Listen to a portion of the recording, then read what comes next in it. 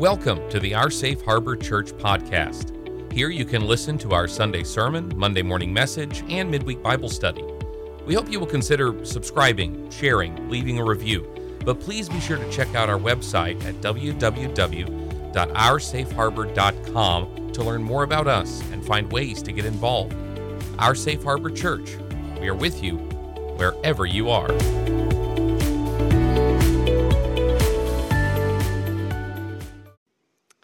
Well, welcome back to the Midweek Bible Study.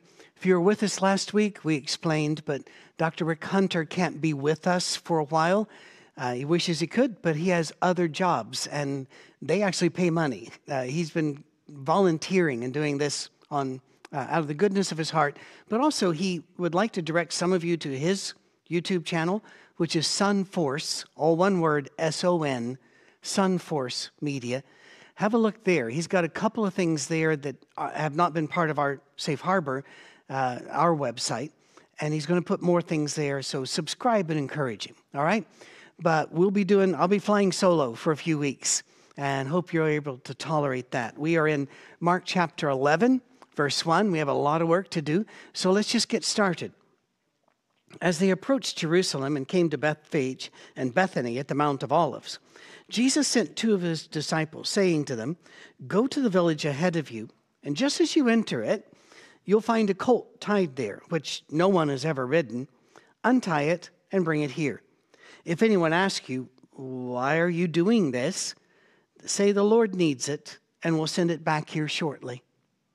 Now, this is one of two events that occur about the same time. And there's just a little lesson I would like to all of us to absorb a bit. How did Jesus know there was a colt that had never been ridden? How did Jesus later says when you go to prepare the Passover, you're going to find a guy carrying a jug of water. Follow that guy. He's going to take you to an upper room that's all prepared. And there's no explanation of how this was set up ahead of time. And maybe that's a good thing, because the fact is, God has prepared the road for us. He is out ahead of us. And yes, sometimes the road dips and turns and throws us sideways, but he's got another road prepared there. You can't out-prepare God. He's going to find a way, if you're still willing to work with him, to get you where he needs you to be.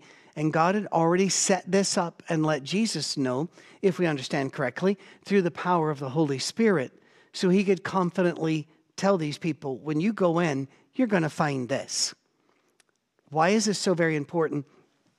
Not said as such in Mark, but a really big part of Jewish history is that riding on an unridden colt, and that also applies to donkey, the colt to donkey as well as horses, was a sign of being a king, that you did not walk into the city, you rode in, and specifically on a beast that had never been ridden before. And it's complicated. There's a lot of Semitic history and folklore behind this, but everybody understood what that meant when you entered a city in that way. So Jesus has just now lit a fire under his apostles, because if you remember from last week, they've been kind of whipsawed around in their head about, you're going to die? And wait, you're being handed to Gentiles? Wait, religious leaders, our religious leaders are going to condemn you to death? They're not even allowed to do that. All of these things are crashing in their head. And now Jesus says, basically, this is what they would hear. All right, I'm riding in as king. Ready? I bet they trotted to see who could get to the colt first. When they went and found a colt outside in the street, tied it at a doorway. As they untied it, some people standing there asked, "What are you doing untying that colt?" As they would. They answered as Jesus told them to, and the people let them go. When they brought the colt to Jesus and threw their cloaks over it, he sat on it. Now, the many cloaks on it, I don't know if you've ridden on a donkey. Their backs aren't round, like horses' backs are more round. They're sharp. So blankets are kind of a necessity when you're doing this. So to make it more comfortable, they threw their cloaks over it. And by the way, that was a great sacrifice because you generally owned only one cloak and one undergarment. And the undergarment's not like your boxers. It's a full-length thing. But still, you are sacrificing here because you can't just go down to Walmart and get another cloak because this one smells like donkey now. It's a sign of how much they loved Jesus and how much hope they had in him. And they weren't alone. Watch what happens here. Many people spread their cloaks on the road while others spread branches that they had cut in the fields. Why would you do this? Well, this is going to be shown on Valentine's Day. Heads up, guys. This is shown on Valentine's Day. And so we're heading toward the end of March, which will be Palm Sunday and Easter. They're early this year. And we know the story of laying out the palm fronds, but now we know a little bit more branches as well. I don't know if you've ever watched videos or series of people trying to make their way through roads in Africa and Asia that are really basically sticky, horrific mud. And it's a challenge every mile. I've watched things like World's Most Dangerous Roads and watched people who even try to get motorcycles past it. It's awful. Please remember, these roads around Jerusalem wouldn't be quite that bad, but just a little rain turns them into muck. You also have a lot of animal exhaust, shall we say, since some children may be in the room. We used to live in Michigan, loved it, absolutely hated the weather, loved the people, loved the state. And every so often we'd go up to Mackinac Island. Generally speaking, I'd be talking to an FBI group or something like that. Mackinac Island, if you've never been to Michigan and don't know about it, just lies a couple miles off the mainland, but there are no motorized vehicles there. If you call for a taxi, it's a horse-drawn taxi. They also make a lot of fudge there, and you're right in the middle of a Great Lake. And so there are three competing smells that hit you as soon as you get off the boat. Fresh air off the water, kind of salty, fresh water mixed smell. Smell of fudge. Everybody makes fudge. And they give samples, people. You can eat nearly a pound of fudge just by doing samples along the road. You're welcome. 3, horse exhaust. And I can add a fourth. The cleaner they use to keep cleaning the streets. It's a challenge. And these people are throwing things down so that Jesus' path is unhindered by potholes, mud, and other things, shall we say. So once again, this isn't just people being happy. This is people being sacrificial and actually putting their money at risk, knowing it's not going to come back the way it was because I'm putting my cloak down and fixing things. This is so far beyond, oh, look, our king has come. This is everybody's last hope has just entered the town. Well, those who went ahead and those who followed shouted, Hosanna. It is an expression which really means save. And it is a declarative form. So save us, we are saved. This is our salvation. All of those things, you could translate it that way. But Hosanna doesn't mean praise him. Hosanna means save. All of their hopes right here. Blessed is he who comes in the name of the Lord. Again, a quote out of Psalm 118, if you want to go check that out. Again, not now, we're busy. Verses 25 and 26, if you want to take a look at Psalm 118. And then, blessed is the coming kingdom of our father David. Hosanna in the highest heaven. Salvation in the highest heaven. Do you remember when Jesus was born? One of those stories that we don't talk about all that much, I'm not really sure why, is when Simeon sees the baby Jesus, what does he say? He says, I have seen the salvation of Israel. Remember what Israel means? Those who wrestle with God. I've seen the salvation. And when he saw the baby Jesus. Well, now The people know this too. The people are ready. They're saying, we have seen, here comes our salvation. Jesus entered Jerusalem and went into the temple courts. He looked around at everything, but since it was already late, he went out to Bethany with the 12.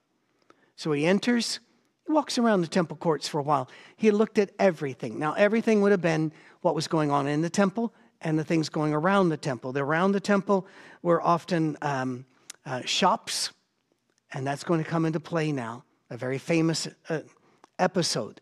Jesus decides, it's late in the day. I'm going to come back tomorrow and take care of what I've just seen. So he goes out to Bethany. That's a few miles outside Jerusalem. It's a long day for him. The next day, here's a weird story. It's very difficult for us to grasp. As they were leaving Bethany, Jesus was hungry. Seeing in the distance a fig tree in leaf, he went to find out if it had any fruit. By the way, you're allowed to do that. The Old Testament was very, very plain. Read Leviticus and Deuteronomy in particular, that hungry people were allowed to eat from trees as they passed them. So it's not like you're stealing my figs. No, they were allowed to eat. And even if it was an orchard, let's call it, for figs, you were allowed to eat around the edges. And this seems to be a tree that wasn't on a particular field of fig trees. So Jesus sees it.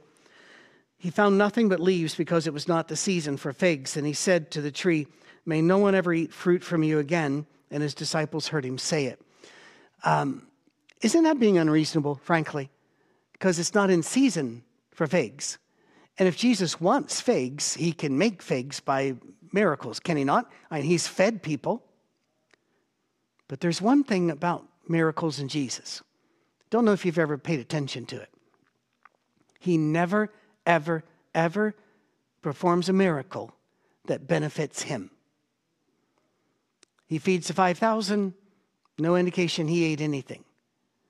He walks on the water to protect the people there. He did no charm, no miracle to protect himself. On and on and on. He never does a miracle to benefit himself. So he's not going to look at it and go, well, behold, it is not the season for figs.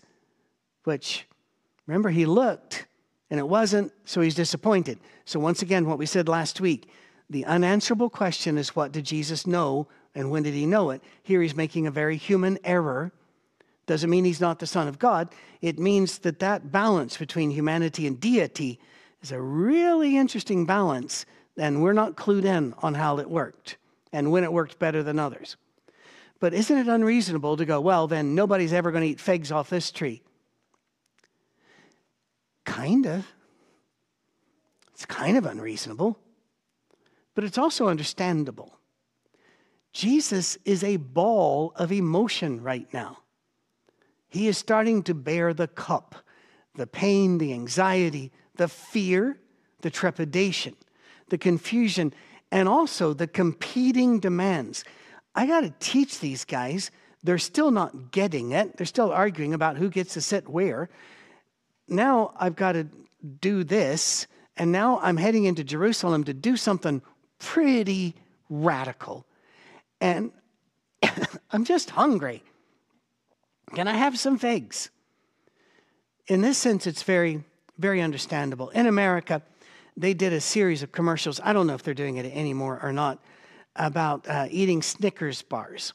And it's a candy bar with nuts and chocolate and a little bit of caramel, I think. And the idea is that, you're hangry, which is a made-up word, that you're angry because you're hungry. I don't think I've ever experienced anger because I was hungry, but maybe I'm wrong. It just seemed a weird concept to me.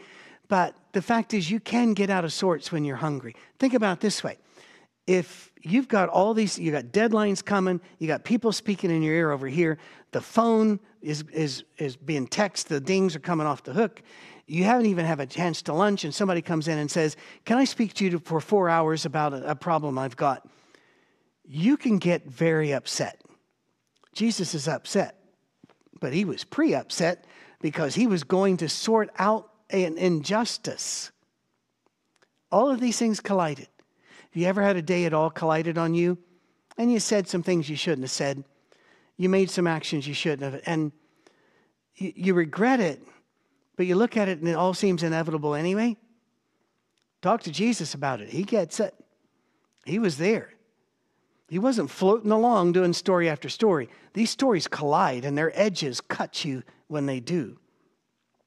On reaching Jerusalem, we're going to finish the story later.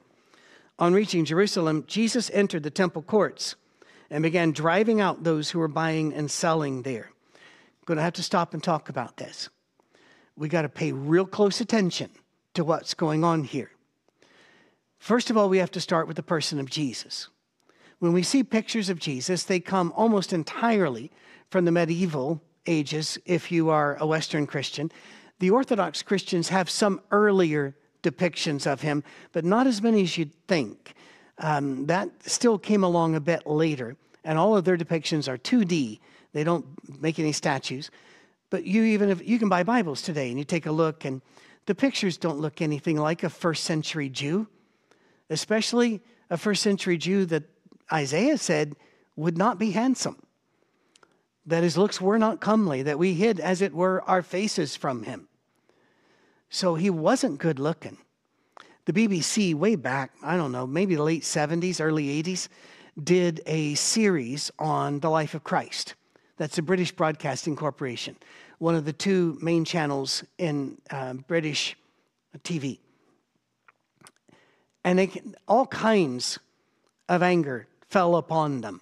Not because the series wasn't biblical, and it was okay. It was just okay. It was because the character they'd chosen to play Jesus was short, had pretty significant hair loss, and a pot belly. And people did not appreciate that. They wanted their Jesus to be strong, handsome, and probably white and blonde-haired too. And he wasn't.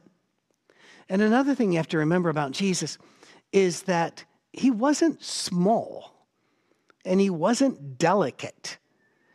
His father was almost certainly a stonemason. That's what that word really means. We used to think it meant carpenter for a long time, but we found a lot more old stuff that we can read and know how to use the word better and what it meant better.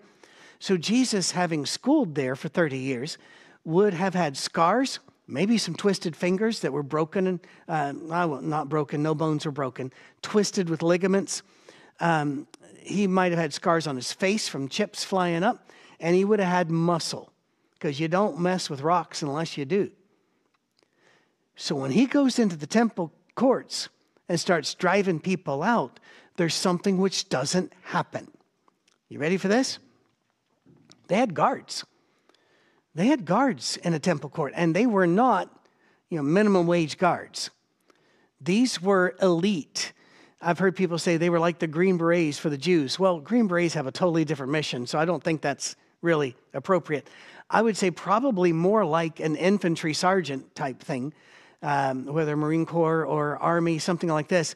Trained, well-schooled, and knows how to do this. Military type police, that is probably a lot closer to it. And that guard was there to make sure that nobody unqualified entered the temple courts. So no Gentiles and no Jews that had visible deformities or omissions like missing fingers or the like. They were there to keep the order as well, because Jewish people coming in from all over came to the temple, and when you bring people together, there's always somebody who's going to kick it off, right? None of them tried to stop Jesus, because he wasn't a wimp. He was muscular, scarred, and when he looked at you, you knew you'd been looked at. And they backed off. It reminds me of something. Many, many years ago when I was young, I came to Alabama, to the University of Alabama in Birmingham, because they had, at that time, and I don't know if they do today, the best criminal justice degree that was to be had. And I wanted it. So I went there, and that was my first degree.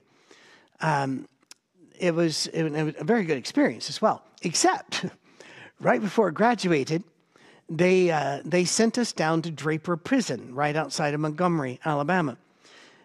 It was a mess. It was overcrowded, big time, and it wasn't anything like the prisons I had seen in books and on telly and in movies. This was very different. You weren't in your individual cells, everything orderly. You were in a dormitory, and there could be 30 to 60 guys there, and the bar is just at the end. And I was surprised by many things. Of course, I was, first of all, shocked. I had baskets lowered from the tower. I have to put my wallet, my keys, my belt, all in that. And I'm going, well, this is starting off a little difficult. And remember, I was just a teenager. I started university early, so I was a teenager, small guy. Entering this now, I looked around and the guards didn't have guns. Well, correctional officers don't carry guns inside the prison, but I didn't know that. I thought, they're American. They probably have 5 guns on, And I looked at one of them and I said, you don't have guns? He goes, no, they'll take it away from me. Well, that didn't comfort me. And then I said, this is a dormitory and I'm supposed to go in the back of that. And he said, yeah. I said, so what happens if a fight breaks out? Are you going to come in and get me? And every guard that I asked that said, no. And I looked at him, I said, why? And they said, basically, we get minimum wage plus a bit. It's not worth it to die over that. We'll wait till we get a crowd of us, then we'll come in, but that could take a while. That was the day I decided I wanted a career change. So I finished the degree. But I think of that every time I read this. Jesus comes in driving out those who were buying and selling there. But watch how he does it. He overturned the tables of the money changers and the benches of those selling doves and would not allow anyone to carry merchandise through the temple's court. Now, Mark tells the story different than the others. The others say that he made a whip and he drove them out. In fact, if you read John, it seems like he did it twice. And I'm not sure what to do with that, frankly. But if you read them and put them all together, you find out that Jesus didn't lose his temper and go nuts here. He overturned the tables of the money changers. What's going on there? Have you ever traveled? Have you ever traveled to a different country? You land in the airport and you have no money that works. Now, back in the day, even 20, 30 years ago, it was hard to have a credit card that worked. And the idea of an ATM that would accept your credit card and put things out in the local currency, they charged heavy fees. So you'd look around and there would be this booth area called the Bureau de Change, the change bureau. And you look up and they'll say, we'll give you this much for this and these different. And it's always high. You're always losing money because they got you. You're at the airport. What are you going to pay the cab with? Again, now, a lot of them will do contact payment, contactless, with your phone or the like. But at the time, no. These people coming in to worship God, sometimes when they arrived, didn't have their sacrifice with them. Maybe they started with one, but then it got lame, got sick, got a cut. You can't bring any sacrifice in unless it's perfect. So you have to buy one there. But you just can't buy one with your money. What are you talking about? You're from over there. You have to change it into our money. And they were cheating their fellow citizens of the kingdom of God and his chosen people. They were cheating them. They were making money off of them. Jesus overturns the table. Others had sacrificial animals there. Cattle is mentioned in particular. And Jesus drove them out. But if you read the others, you find out he didn't just overturn the tables with birds on them.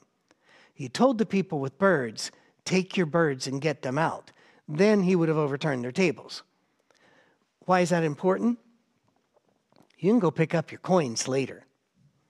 You can go get your cattle later. They don't tend to be free range and you leave the country. You can find them. If he overthrew where the birds were in the cages, you can't get your birds back. Nobody lost a penny because of Jesus that day.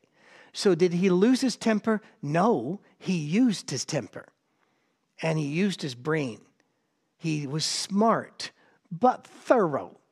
And none of the guards are going to stop him.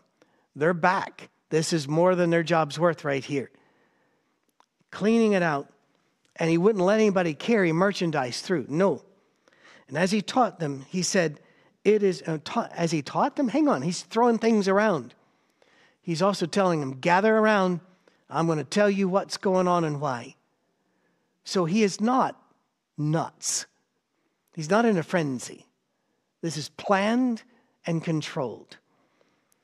He said, is it not written, my house will be called a house of prayer for all the nations? Isaiah 56, verse 7. That's very, very important. Even back in Isaiah's days, it wasn't just for Jews. We were told it was going to be for all nations. But you have made it a den of robbers. And that's pretty much a quote of Jeremiah 7:11, by the way. The chief priest and the teachers of the law heard this and began looking for a way to kill him. I don't know why that's not underlined in the Bible.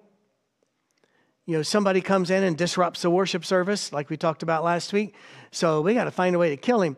No, it wasn't just that. They were getting enriched by this. They were corrupt. Think about it this way, and I cannot speak to all the nations that are watching this. I'm just going to use the American one that I know about and the British one, the United Kingdom. If you look at their budget and look at the money set aside for care for the poor, and then whatever definition they use for poverty or poor, you find that number and you divide that into the other, you would find that if we just directly gave them the money, they would be incredibly well off. It'd be, the last I did the math, be like $170,000 per person.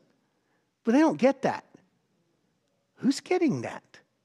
How many hands are in this till along the way by the people who say, we're here to feed the poor? And yet, when they leave Congress or the Senate or the White House, they leave as millionaires. They didn't enter that way. And you're going, how did this happen? Because the salaries we pay our politicians are not extraordinarily high by any stretch. So how did that happen? That's what's going on here religiously. Those of you that are Americans know that America has religious TV. They even have religious TV channels that you can stream or part of a basic cable. That is not true in most countries. In most countries, that's not acceptable, but it was here and is here. And you remember that the heyday of the 70s, 80s, and 90s, preachers becoming millionaires, bilking people out of their Social Security, out of all of their money, because we got to do that. And then people find they've got private planes, they have Rolls Royces, their dog houses, I'm not making this up, are air conditioned. And the people that they're asking to do without food and medicine to send the money are being duped. That's what's going on here. And the chief priests and such are looking around going, our income flow is now in danger, because this was the height of it. We're coming up to Passover. Everybody's coming in. This is like Black Friday in the American shopping calendar. We got to make all of our money before Christmas that'll last us through the lean part of the year. They're seeing everything at risk now. They want to kill him, for they feared him. Because the whole crowd was amazed at his teaching. People, my friends, this world is terrified of Jesus Christ. It hates him because they're scared of him. It hates him because he says, I am the way, the truth, and the life. No man comes to the Father but by me. If Jesus had said, take any path you choose, be who you are, feel what you feel, identify as you identify, and everything will be fine, because people would say, cool, like him. But Jesus said, no, there are realities, there are standards, there are guardrails on this pathway. And people hate Jesus for that. And they fear him. They fear him that he might have told the truth. And that one day they will find out they have taken the wrong path. I hurt for the world, but I understand the world. And I know why they're so terrified of him, just like these were. I talked to a leader of a church. In that particular non-denominational denomination, he was called an elder. And generally you have more than one elder over a congregation. He'd been an elder for a long time. What a bad guy. He just wasn't a bad guy. I knew him and had known him for years. Whenever he invited me to play golf with some friends, and so we're out there playing golf. And I'm talking to him back and forth, and I can't remember how it led up, because what he said shocked me. He said, I love the Sermon on the Mount, but if I were to try to run my business according to the Sermon on the Mount, I'd be bankrupt. And I stopped and I looked at him and I said, excuse me? And he goes, well, you have to understand, church is church, business is business. Whoa. I looked at him and I said, what would be wrong with going bankrupt for Jesus? He goes, well, I wouldn't have this, I wouldn't have that. I said, first of all, you don't know because you've admitted that you've never given this a try. We talked a bit. Did I convince him? No, not at all. I don't think I was prepared to make that argument, frankly, because it was such a shock to me. But that's what's going on here. When evening came, Jesus and his disciples went out of the city. There's literally no room in the inn when you're getting close to Passover. In the morning, as they went along, they saw the fig tree. Told you, coming back to that. Withered from the roots. Peter remembered and said to Jesus, Rabbi, look, the fig tree you cursed is withered. Jesus basically goes, cool, no big deal. And the way he says it, though, is much more religiously than that, churchy. Here he goes. Have faith in God, Jesus answered. Truly, I tell you, if anyone says to this mountain, go throw yourselves into the sea, and does not doubt in their heart, but believes what they say will happen, it will be done for them. Not, you won't be able to do it, but it'll be done for them. Therefore, I tell you, whatever you ask for in prayer, believe that you have received it already, and it will be yours. And when you stand praying, if you hold anything against anyone, forgive them, so that your Father in heaven may forgive you your sins. I don't really want to upset anybody, but I'm going to, all right? When I was a boy, this seemed like a very unreasonable promise because I'd tried it. I remember my first crisis of faith hit when I was about 8 or 9 years old, and I asked God to give me muscles. Woke up the next day, no muscles. And I'm going, I did everything right. I went to church, ticked all the right boxes. I believe in him, sang the songs. In our family, you even sang a hymn before you ate. You sang a hymn as you drove out of the driveway. We really did. There were different prayers that we prayed through the day. I mean, it was a Jesus-saturated home, and these mountains were not moving. A couple of things. One, Semitic language. We'll get to that. Here's the thing that may upset some of you. Who is he talking to? Is he talking to me? Is he talking to you? Is he talking to everybody? Or is he talking to his apostles who are about to face the maelstrom, the overwhelming hurricane of all hurricanes when it comes to culture, death, life, surprise, fear, all of that? He's talking to them. Now, and there's one sense that if we want a mountain moved, we can move a mountain. It has always struck me how people in developing countries, we used to call them third world, but I think that's considered insults now, so we call them developing countries. There's a mudslide that takes out a village. There's a hurricane, a typhoon that hits. And you look, and it's just rubble. And you see people who have nothing take a bucket at a time and fill it up and hand it off down, and they dump it, and they bring it back. They have got to move their mountain by themselves, a bucket at a time. It's just, and they do. They work incredibly hard. They make it back. And I'm just, wow. But is that what is happening here? I think it's more Semitic languages. Mountain does not necessarily mean a big pile of rock and dirt. Many of us have had mountains moved out of our lives. We've survived. You've survived. Abuse, divorce, neglect, health struggles. And some of you are going, I haven't survived it yet. I'm just still... No, you have survived it, or you couldn't doubt what I'm saying. You're still alive. When I used to run a counseling practice, it's one of the things I would always ask people. I hear a problem. It's a horrible problem. We're going to work on the problem. But I want you to, first of all, work with me on building a list of the things that kept you alive and pointed forward so far. Because the fact is, as bad as this problem is, you're still alive. How'd you do that? It's to show them the strength they've already got, and then we'll add tools later. He tells us, you can do this because I'm with you. But remember, while you're doing it, forgive others. He's about to face a mountain. What's he going to do when that hits him? He's going to forgive others. But we have to stop. There's more to come. This is a pretty exciting week in the life of Christ. We'll talk more about it next week.